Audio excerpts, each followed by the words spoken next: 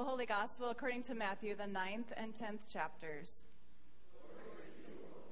I'm going to invite you to be seated for the Gospel reading because I'm going to stop at different points and just talk about a few things. So as we get into this reading, what we'll see is that Jesus begins it with compassion. That his ministry, it starts in that place, in a place of compassion. He sees people who are harassed and helpless, and he knows that something must be done. He must come near to them. So starting at verse 35.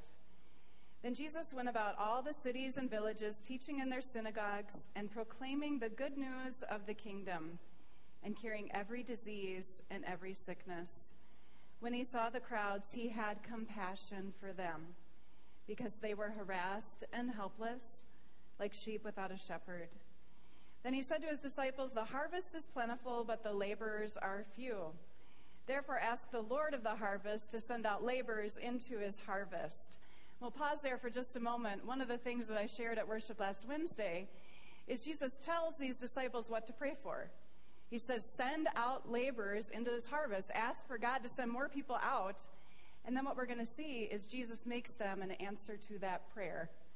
Kind of like we come here every single Sunday and we lift our prayers to God, we talk with God, and then God sends us out to live out those prayers that we just prayed. So here's the sending of the disciples of chapter 10. Then Jesus summoned his 12 disciples and gave them authority over unclean spirits to cast them out and to cure every disease and every sickness. These are the names of the 12 apostles. First, Simon, also known as Peter, and his brother Andrew. James, son of Zebedee, and his brother John. Philip and Bartholomew. Thomas and Matthew the tax collector, James son of Alphaeus and Thaddeus, Simon the Canaanian, and Judas Iscariot, the one who betrayed him. I'm going to pause there for a moment again because the names of these disciples are important. What we know from scholars is that at least two of them come from huge spectrums, from the huge ends of the political divide of their time. Matthew is somebody who works for the oppressive Roman government. So in a way, he supports Rome through his occupation. Simon the Canaanian is a revolutionary that's against the Roman government. So when you look at these two people, they're about as far as you can get across the political divide. And Jesus takes them and forms them into one community. He brings them together to be a part of one work, to love and bless the world, the people around him. And I think this is important for us to think about today, to keep in mind when we think of the huge political divides in our own nation. The possibility of Jesus to work through us and in spite of us to accomplish his life-giving work together. Let's read the rest of the gospel. Verse 5. These 12 Jesus sent out with the following instructions. Go nowhere among the Gentiles and enter no town of the Samaritans, but go rather to the lost sheep of the house of Israel. As you go, proclaim the good news. The kingdom of heaven has come near. Cure the sick, raise the dead, cleanse the lepers, cast out demons. You received without payment. Give without payment. The gospel of the Lord. So we see that the mission starts out just going to the lost sheep of the house of Israel, the people that are similar to them, but we know by the end of the gospel, the mission expands out to all nations, that Jesus sends us out to be witnesses to the ends of the earth. And as I already shared, this mission is first and foremost shaped by Jesus' compassion, his awareness that there are people out there who are harassed and helpless, and the same is still true today. And so he says the mission is urgent, that he needs to send out more laborers to do his work. So he sends these disciples with his authority. And they're sent out with some pretty huge jobs to do.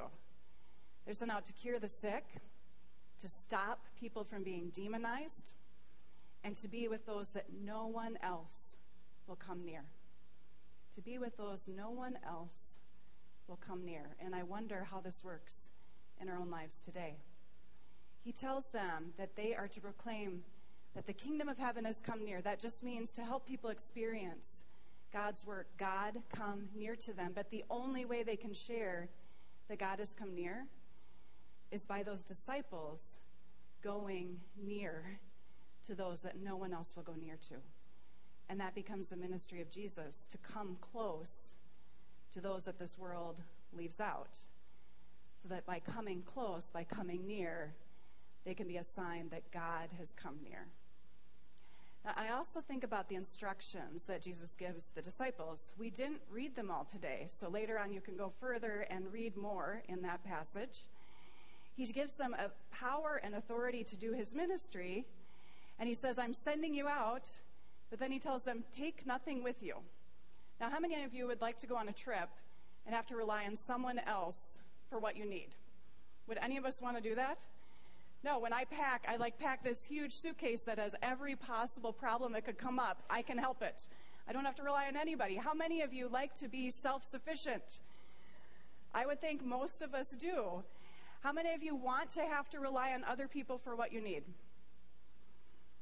Most of us probably don't. To some extent, maybe. But how many of you would want to have to rely on strangers for your need? Probably not. The disciples are sent out by Jesus to people they don't know. They don't know if they're going to be welcomed or not.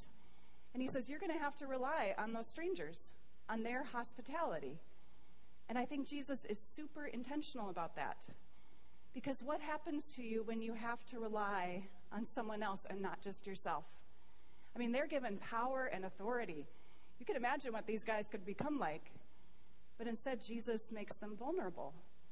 They have to go out and rely on other people, because what happens to you?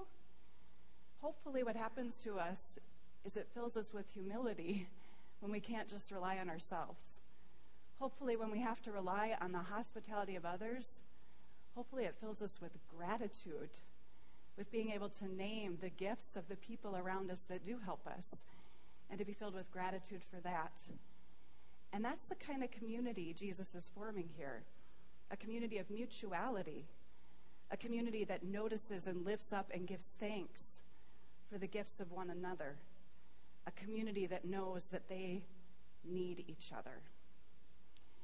I think back to several years ago when I was in Pennsylvania. A group of confirmation students, a couple adults and myself, we went to serve at a soup kitchen in downtown Harrisburg. It was for people who were experiencing homelessness, but what I didn't know, it was also for some people who were experiencing addiction, and they had a recovery ministry there. Now, before I went, I was like, what is this going to be like? I was a little nervous, and I wondered what it was going to be like for these men that we were going to go serve. It was all men, a whole room full of them, and I wondered what it would be like for them to have 8th and 9th grade students who have more than enough come and serve them their meal. I thought it might be pretty humbling. What turned out happening was amazing. The guys there, some experiencing homelessness, some going through recovery, they were incredibly gracious and welcoming to those 8th and 9th grade students. And those students later shared about their experiences and how much they learned and appreciated the people they met there. People that thought that they were going to help.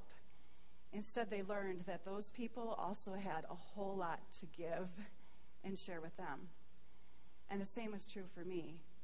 I ended up sitting down with a gentleman who'd gone through recovery at this shelter. And by this point, he was now studying at the local college so he could get his degree and help people through the same thing that he had been through. I pictured us going and serving and having what they need. But it turned out the opposite was true. As so often happens, we received far more. We discovered that the people there were already gifted. They already had faith and things to share. So like those first disciples long ago, it turns out that what Jesus longs for us is for us to be in faithful community together, to live out this mutuality where we each give, we each receive, and in that we experience God come near. We experience the compassion of Jesus Christ.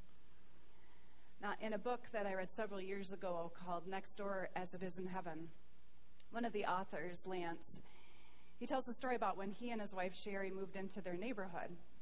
Behind them was a neighbor who their house was not looking very good. It seemed kind of broken down. And their neighbor seemed about as broken down as his house. The neighbors called him crazy and unfriendly. Now, they called him Crazy Dan. And And Lance and Sherry were super intentional about being good neighbors. So they went to go get to know, quote, crazy Dan. And after having meals with him, they agreed that Dan wasn't crazy, and he certainly wasn't unfriendly. He actually was a really wise and fun person. But those descriptions, those stories that people told about him, they kept him separated from the community. Nobody would come near. Well, one day Dan had to move into assisted living, and Lance ran into the couple that started taking care of his yard. And Lance got to know that couple and talked with them, and they shared with Lance that when they first met Dan, they were homeless. They were doing odd jobs for him. And for almost 2 years, Dan paid the rent on the home for them until they could get back on their feet. Not only was Dan not crazy, but as Lance put it, he had a heart for others, something they never would have discovered had they not come near. The ministry of Jesus was already alive and well and working in Dan's life. It just needed the community to see it and to name it and to affirm it. And so I wonder, who is it in our own lives that Jesus is nudging us to come near? Jesus knows our deepest needs and fears and longings, and he promises to meet each of us there. He promises to meet all those who feel harassed or helpless or who are just longing for something more. Jesus meets us with his compassion, with God come near. And at the same time, Jesus nudges us to extend our circles ever wider, to go near and include even more. With the Holy Spirit's help, might we do just that and more fully be the life-giving community that Jesus sends us out to be. Amen.